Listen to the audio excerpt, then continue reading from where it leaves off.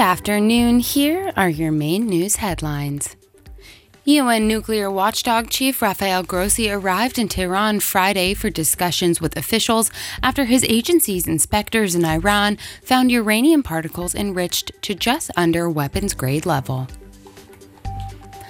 The head of Russian mercenary group Wagner said Friday the group had practically encircled Bakhmut, an industrial city in eastern Ukraine that had seen the fiercest fighting of Moscow's invasion. Thousands of fishermen in the Philippines have been ordered to stay ashore as authorities struggled Friday to contain an oil spill from a sunken tanker that is threatening the region's rich marine life and economy. For more on any of these stories or for the latest news, visit rtltoday.lu.